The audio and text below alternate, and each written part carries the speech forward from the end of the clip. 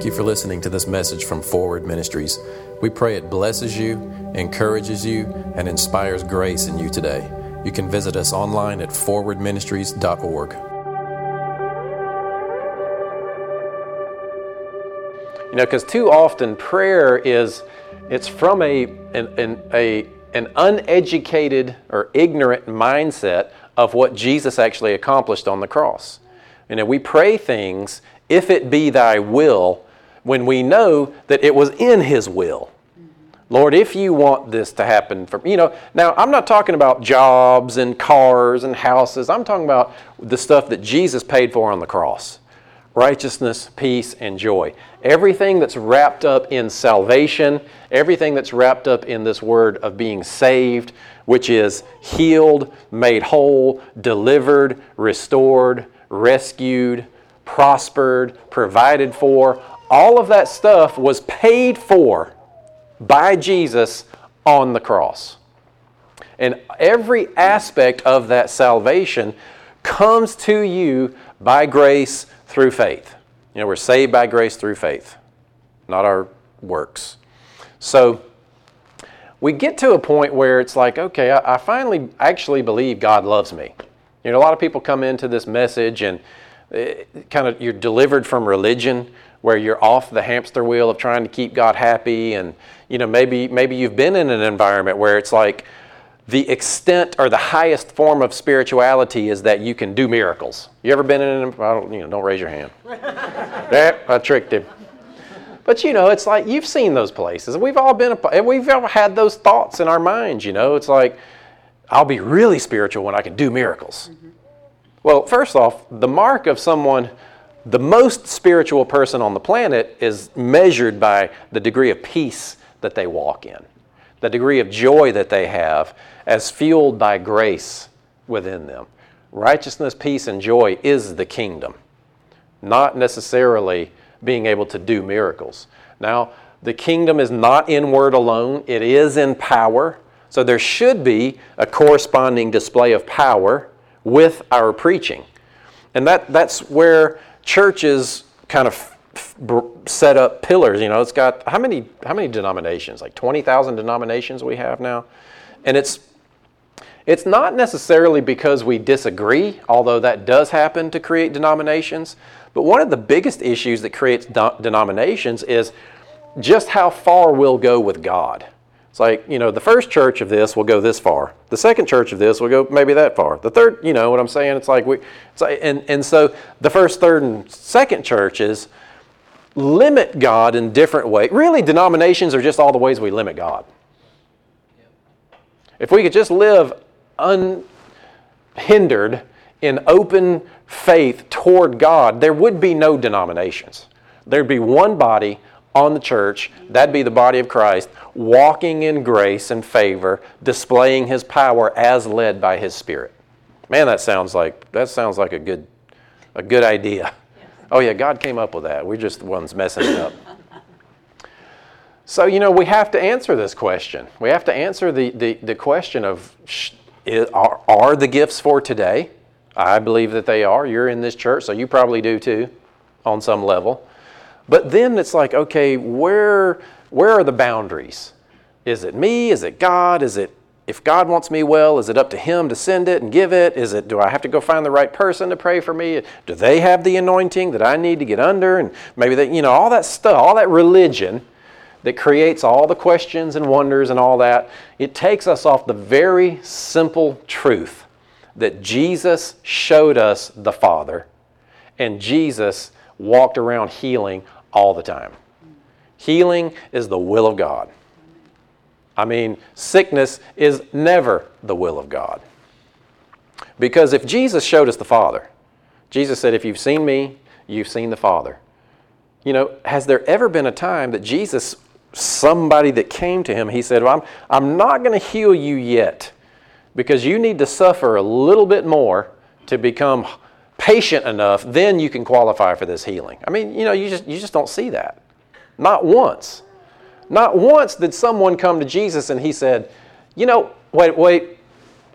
Oh, my Father tells me it's not your time to be healed yet. You need to sit and wait and then walk away from him. No. Everybody that came to him got healed. God's timing for you to experience the benefits of what Jesus paid for is now. Now, if it's external stuff with marriage and spouses and jobs and cars and all that stuff that's in the world that's going to go away, there may be timing issues with that. There may be just limitations of how you think and what's written on your heart of what you'll allow yourself to see in these moments right now. But I'm talking about the things that you personally can experience from God that have been given to you in Jesus. It's black and white. They're yours right now. We don't have to wonder. And so we push it a little bit further to really solidify the idea that we are joint heirs with Jesus. God left us a last will and testament.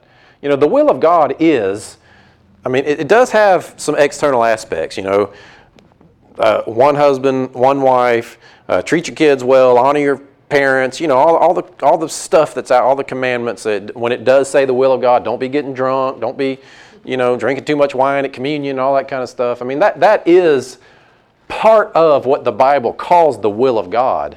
But when you're talking about what you experience from God, the will of God is wrapped up in what He left to Jesus, and then Jesus shares with us.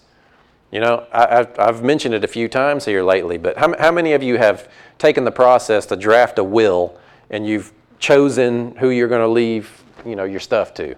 One person. Okay, there's a few of you. It's very, very specific. You don't just accidentally create a legal document to leave someone to somebody, right? Or something to someone. It's very specific. It's very intentional, the process that you go through, and you decide all these things that you have, who you're going to leave them to, how you're going to leave it to them. You could even determine what age you're going to leave things to certain people. That's what God has done. He said, okay, I've got heaven here. This is what I have to leave. And I've given it to Jesus, and He has qualified for it. He has earned it by His own faith. And then Jesus says, okay, let's share it with them too. Whoever comes to you, Father, through me, they get it all too. They're joint heirs with me. They're your children as well. They are heirs of heaven. They are, in fact, I think Ephesians calls us heirs of God. We have inherited God. Amen. I mean, just think about that. I have inherited God. I have to think about that one this week a little bit. That's your homework. Meditate on that one. What scripture is? Somebody find that scripture that we're heirs of God. It's in Ephesians, I think. But anyway, so that means that it is your right as a child of God to have health and life. It's not, well, I wonder if God wants it for me. And it's not if I'm in the right type of charismatic vein or I get all this stuff working the right way, then healing is available for me. No, it's available for everyone. If you're in Christ, in fact, you already have everything that He has for you. It just has not yet manifested and yielded into your life. Now, people get nervous when you start talking about healing because the word faith comes up. Jesus said so many times that when He would perform a miracle, or when someone would come to Him and ask Him to perform a miracle, or when somebody else would bring them to Him, or Paul even, their faith is always involved in healing. He would say, they would come to Him, Jesus, heal me. Do you believe that I can do this? Well, yeah, I believe that you can do this. Okay, well, be it done unto you according to your faith. He would heal someone else. Your faith has made you whole. So the problem with that, though, some of the teaching that we've been given is, all right, so now it's a faith issue. Romans 8:17, we're heirs of God. Romans 8:17. Would you mind reading that? I can see it. And if children, then heirs, heirs of God, and joint heirs with Christ, if indeed we suffer with Him, that we may also be glorified together. Yeah. And that word suffer means to identify with Him. Yeah, the word suffer there means to identify, which is interesting because that's where I'm going with this. So faith is not something that you have to get more of. Like you can be more spiritual and then you get more faith and then you get bigger cars. That's not really what it's about. I mean, God doesn't mind you having a car, nice house, whatever, you know. That's just not what it's about. It's about experiencing righteousness, peace, and joy. And if you have nice things on this planet in addition to that, cool. But for us to experience what God has for us, we have to realize we are hidden with Christ in God, raised, seated in heavenly places in Christ Jesus. You don't have to wonder, does God want me healed? Does God want to provide for me? And here's the thing. He wants it for everybody else too, even unbelievers. There wasn't one person born again that Jesus healed. They were all sinners, dead in their old nature, and Jesus healed them. In fact, sometimes it's easier to get unbelievers healed because they know they don't qualify for it. Have you had that experience? Those of you that have, made it a practice of praying for people on the street that's like, they just receive. They don't know that they're not good enough. They know, well, you know what I'm saying. They know they're not good enough. That's not even the concepts of how they approach God. So to deal with the faith issue, you have to realize the faith that I exercise is from the place of acceptance with God. Because by the one offering you've been made holy, by the one offering that you've been sanctified and made holy, and those who He has sanctified are complete. You're finished. So prayer is not, God, will you heal me? God, will you heal this person? Prayer is, God, you've given it to me. I trust you. And then you engage your heart with the promise and it should manifest. Really, that's about it. I mean, all this other stuff that we have built on that with healing teaching, I mean, it just gets complicated, it gets confusing, it puts us in a position to start judging ourselves, judging other people, and lastly, judging God. Because that's what we do. It's like we become idealists. We say, okay, if it's true that by His stripes I'm healed, and Jesus prayed that your will be done on earth as it is in heaven, and I am a joint heir, then you should just give it to me, God. I should just have it. Well, why are you playing games, God? What's going on? And so then we get this attitude toward God and blame Him and judge Him as if He's withholding something from us. And what you have done, if you go that path, is bought into the original lie in the Garden of Eden from the serpent that God's withholding something from you. That God has something else to give you that you can go get through knowledge and intellect on your own. See, the reason people are not experiencing healing is not because of a lack of information.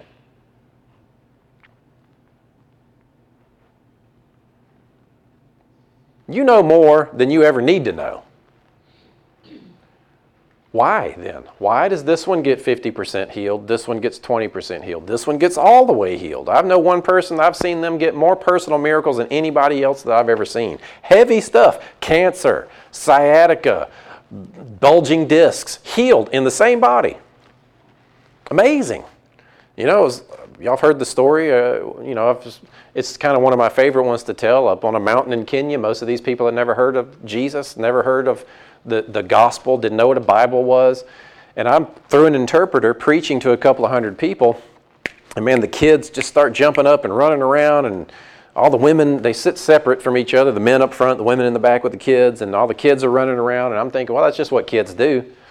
But they were all excited because the kids were getting healed of malaria and typhoid just from hearing the gospel. Amen. Hadn't even started to pray for anyone yet. And every one of them either got healed or got born again. And then we were there for 3 days and they started coming up to us and telling us stories that all the animals were healed too. Now, I didn't go to Kenya thinking the animals were going to get healed. You know what I mean? I mean, that's just off my grid. I'm like, oh, I learned something. Yeah, I wasn't even trying to have faith for that. That's just the fruit of the gospel. We're not ashamed of the gospel of Jesus Christ because it is the power of God unto salvation. Honestly, I think the reason a lot of people aren't more consistently exercise or functioning in the gift of healing or personally experiencing healing is because it's not found, the environment that we're going for that type of stuff is not the gospel. Because the fruit of the gospel is salvation, healing, wholeness, soundness, preservation. And the gospel is God's no longer holding your sin against you. You can be reconciled to God through Christ. In His blood is righteousness by faith. You're a citizen of heaven in Christ. That's the gospel of the kingdom. So I'm going to put a few ideas out here. I don't want to try to, there's so much teaching on healing.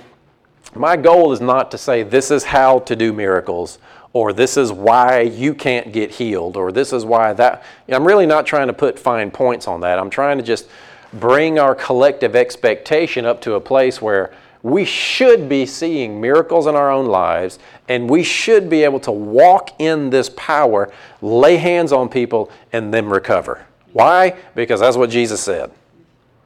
You shall lay hands on the sick, and they shall recover. Do you know who sees more miracles than anybody else on the planet? The people who pray for more people. Real spiritual, right? I mean, just get your hands on people. Honestly, we get afraid. If you're afraid, it's about you. If you're concerned about the results, when I pray for this person, are they going to get healed? If they don't get healed, what does that mean about me? What does that mean about them? What am I going to have to tell them? What kind of teaching am I going to have to give them as an excuse of why they didn't get healed? What do I have to tell them about God? But if your motivation is love, if you can stand in front of someone and you have nothing but compassion for this person, you see what they're going through, you identify with what they're suffering with, what's going on with them, and the Spirit of God rises up within you that desires to touch this person and make their body whole. Man, love never fails. Love is the environment for miracles to work. It just is. Now, am I saying that you can manufacture and generate compassion for people and go out and get more consistent miracles? Not really. I'm just kind of presenting a way of thinking out here that should draw us, because honestly, we don't have the words for this because it's spiritual stuff. We don't have the words for it. Nobody can teach you other than the Holy Spirit how to consistently connect with God to receive the benefits of the covenant, and for how to walk in the gifts consistently. We can give each other we can read Scripture. We can know that it's there. Informationally, we know that we can lay hands on the sick and they can recover. We know that. We've seen it happen. Some of us have. How many of you have personally experienced ever some type of physical healing in your body? That's like everybody.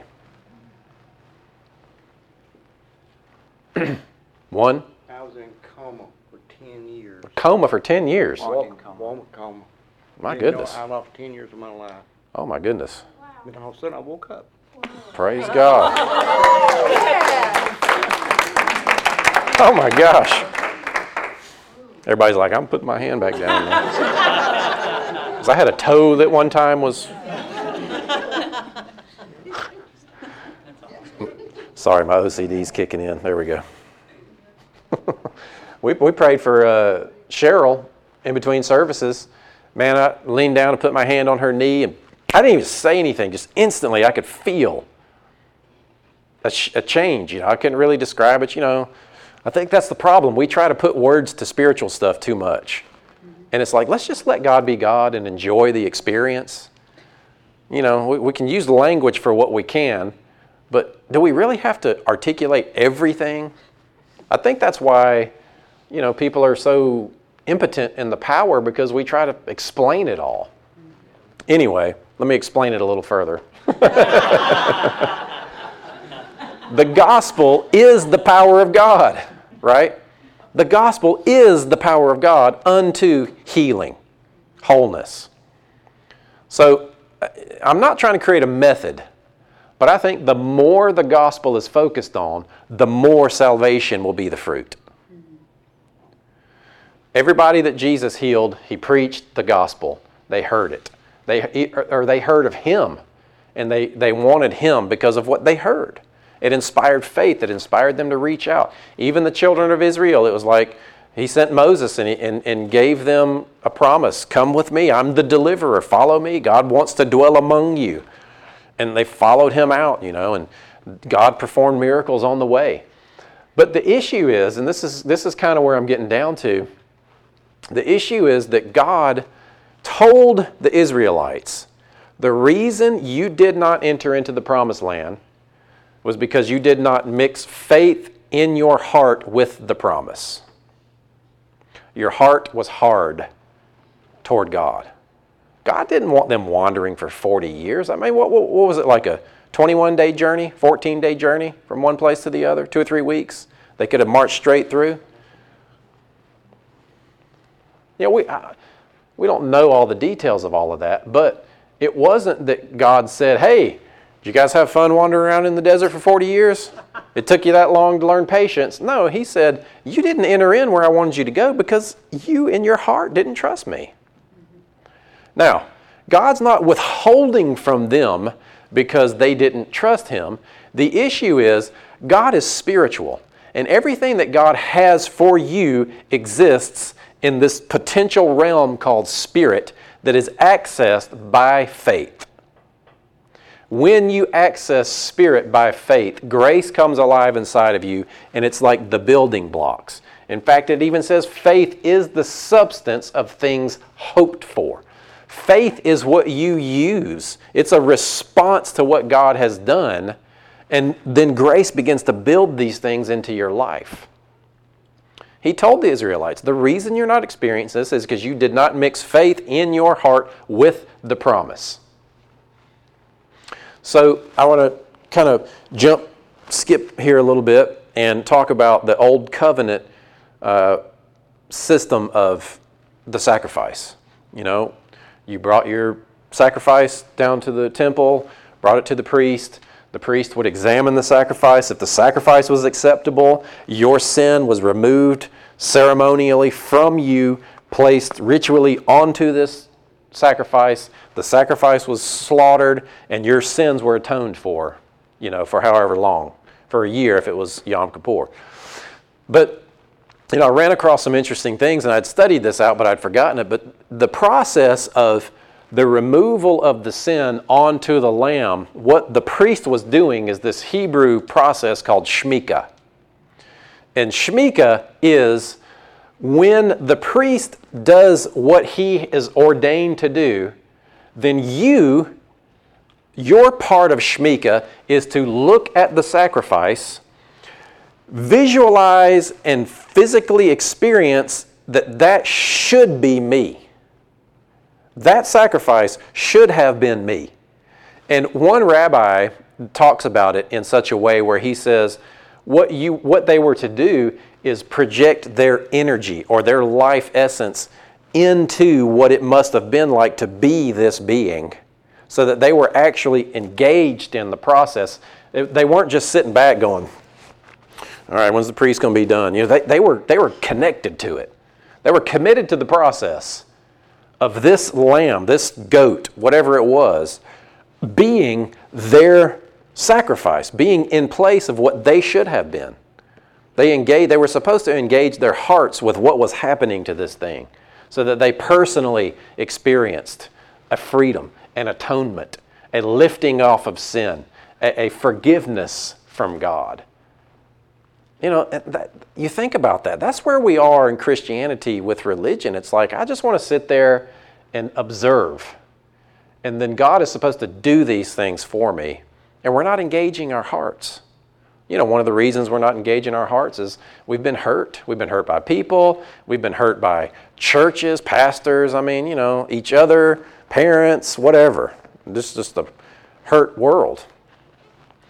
So it's hard for us to get and connect with our hearts and engage with what Jesus has done for us to the degree that it begins to birth within us and become established in our lives. See, it's true of you spiritually. But for you to be born again and not engage your heart, mix faith with the promise, puts you in a position where you're really not much different than unbelievers, than people who are not born again. Because it's true for you spiritually. The Spirit of God lives within you. But if you're not accessing that Spirit of God, you're just a bag of flesh and bones just like everybody else on this planet. Faith reaches into spirit. And it's like plugging in the socket, you know. It's like flipping the switch on the wall. It's there. The electricity's there, but faith connects to it. Faith doesn't make it happen. Faith is not what convinces God to then start releasing things for you. Faith is just your response of yes. Now here's the thing. No one can teach you how to actually exercise faith because it's a spiritual gift. It's a spiritual thing. You understand what I'm saying?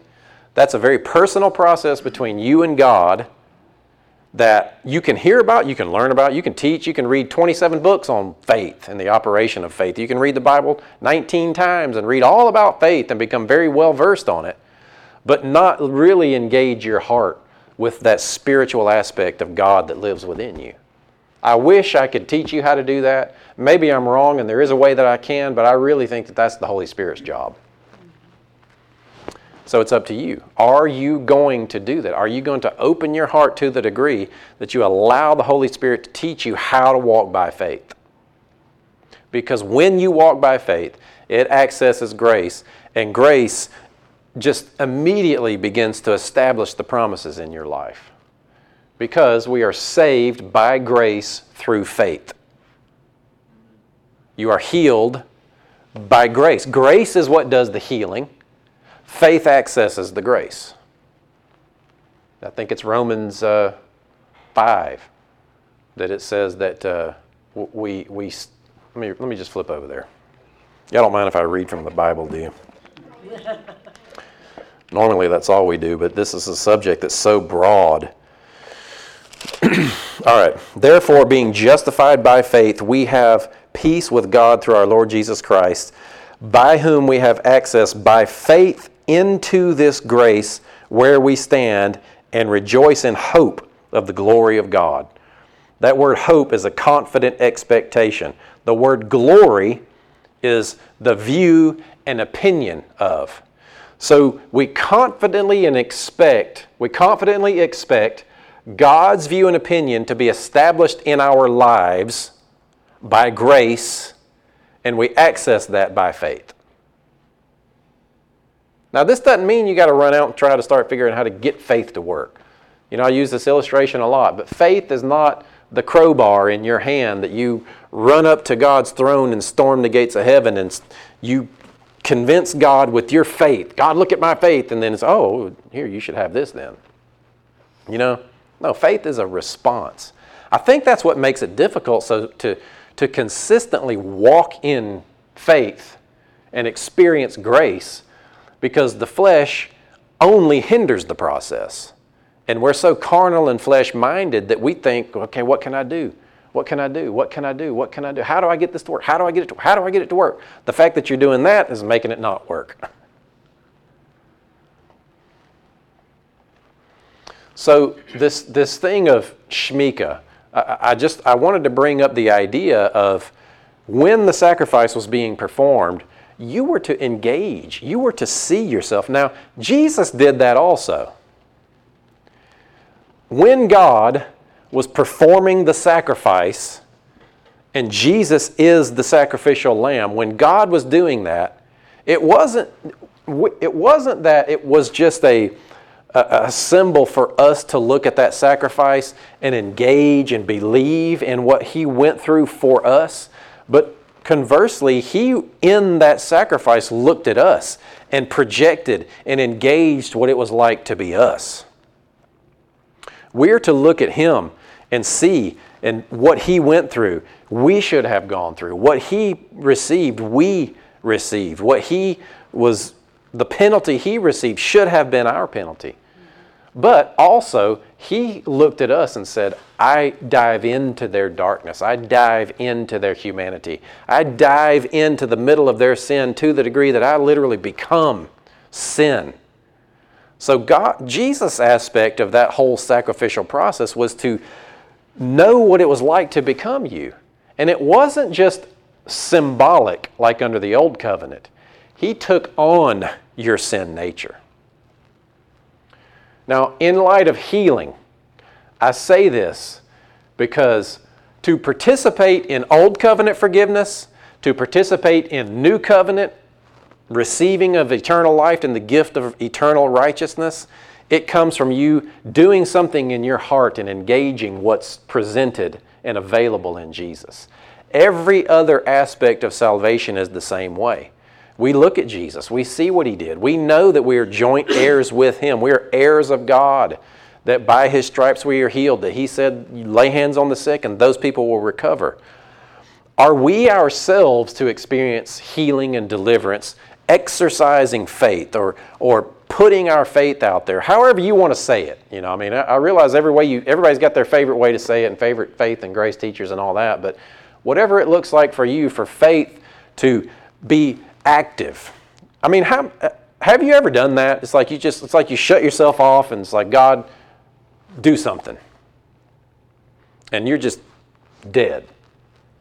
Or you come in and you try to worship or you try to pray in some aspect of your life and it's like, man, you just, nothing. You just feel completely cut off. And what we do is we say, well, God's being silent. God has lifted His hand of anointing off of me. Or whatever stuff that we say, man, God hasn't gone anywhere. That wall that we're experiencing is our own hearts. And we have to get over ourselves, get over our own attitudes, our hurts, our judgments of ourselves, of God, of each other, and soften our hearts toward Him so that we can put our faith out there to trust Him. But it's been hurt, you know. It's hard sometimes because last time you tried it didn't work. So can you do it again and again and again and never give up because the promise is there? So for other people, this idea of the priest, an ambassador for God, actually doing something, it wasn't just ceremonial, there was something going on within the person who was receiving the benefit of the sacrifice. The phrase laying on of hands comes from the idea of Shemitah. You know, when Jesus said, talked about us operating in the power and the gift of healing, He didn't say, go pray for people and they'll get healed. He didn't say, go find somebody that needs healing, ask me to heal them and then I'll show up and heal them. What He said was, lay hands on the sick and they'll recover. The phrase laying hands on the sick comes from the Old Covenant sacrificial aspect of Shemitah, of that person putting faith in this sacrifice to know that their forgiveness, that should have been them. So here's the thing. Personally, are we doing that to receive healing? And then are we presenting the gospel? Are we presenting Jesus in such a way where it inspires this person to exercise faith or to put faith out there or to however you want to say it, open their heart toward Him? Because in that is the power of God unto salvation. Now, we've all heard stories where it's like, you know, a coma even, or somebody's dead. You know, how can a dead person exercise faith? So there are the times where, and I'm not trying to put a nice little bow on this. I'm leaving the door wide open. There are those times where your faith can get somebody else healed. You know, I like the way Andrew Womack says it. He says, it doesn't matter if it's your faith or my faith, as long as there's some faith present, healing can happen. Now, people would argue with that, I'm sure, but, you know, that we do have those circumstances where you can't really define it. But for the most part, for you to operate in the gift of healing, number one, you just got to get your hands on people. Number two, you recognize you are an ambassador. You're a king and a priest under the new covenant of God with the authority to administer the ministry of reconciliation. That's what we are. We're ambassadors in Christ's place to go into this world, tell people God's not holding their sin against them, communicate the gospel, and miracle signs and wonders should follow that. And you have the power of God in you to release it, to manifest it, to let it ooze out, to let it drip, I don't know, whatever words you want to use for manifestation. Healing can happen because we represent God and He lives within us. And as we shmika, as we lay hands on people, there can be a transference. Not from you to this person, but from heaven to this person. Yeah. You're the doorway. You're the gate. You carry heaven. You represent heaven. It's like you open the door. You help them open the door of their heart, their mind, you know. But it's an engaging process. Now, have you ever done this where you're praying for somebody and you feel like you're trying to work something up? You ever done that? I've done that. You're praying for somebody. And then you try it another way another time. It's like, I'm not going to do nothing. I'm just, you know. She's laughing because she knows exactly what I'm talking about. Those of you that have really gone for this stuff, you try everything. And it works this way one time, works this way another time. The next time you try that again, it's like, wow, I don't know what happened. You know? I don't know. I'm not trying to explain all that stuff. I don't know that we'll ever have answers this side of eternity for that. But God wants it for us. It's in the inheritance that we have.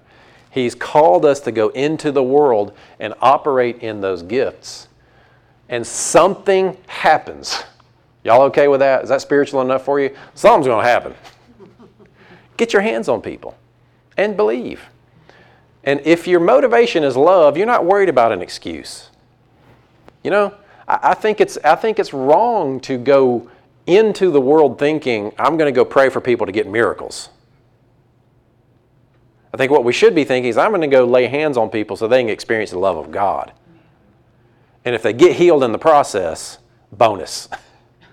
Now that might be an easy way out, because I do believe we should expect healing. But you know what I'm saying. If your only desire is for this person to experience the love of God, but there's an obvious need for healing, and you minister to this person in such a way that they feel loved, you have communicated the gospel, God's love to them, they know what Jesus is all about, and you walk away and they're not healed, you don't have to come up with some excuse of why they didn't get healed.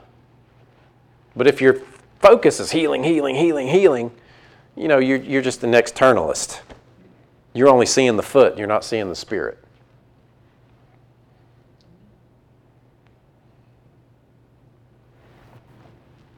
Love has to be the environment within us. It's got to be the environment that we put those people in if we're wanting them to exercise faith, to experience and receive. And love never fails. Even if you don't see the result, love won't fail. Your act of kindness and compassion and love toward that person will bear fruit somehow. I mean, even Jesus went into his hometown. It's like, except for laying his hands on a few sick folk, he couldn't do anything in that town. Really? I mean, that's fascinating to me. You would think God manifested as a human on this earth could walk up and touch anyone and under his own will just heal anyone of anything. But he couldn't. You know, some of us is like, that's our out. It's like, well, Jesus couldn't heal people, so I'm not going to heal people. You know? But it just goes to show that we don't necessarily need to run around worrying about the results. We don't necessarily need to run around trying to get every person. Because if idealistically we could just always operate in the gift, then let's get up, let's go down to the cancer treatment center and just heal them all. You know, Jesus didn't even do that. How many sick people do you think he walked by? Then you say, well, you know, he only did what God told him to do and said what God told him to say, so God was choosing who he was going to heal and who he's not going to heal. Oh, man, we complicate it. We're crazy. We got so many things we can come up with of why we shouldn't have to lay hands on people. Or is it just me?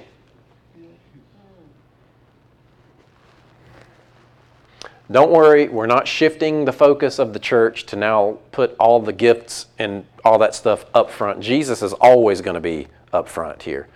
Jesus is always the focus. We will always focus on the gospel, helping people become established in their identity in Christ.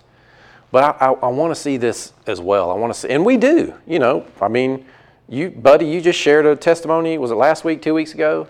Somebody, you were just out doing your job and this woman gets healed. Praise God. I also don't have the mindset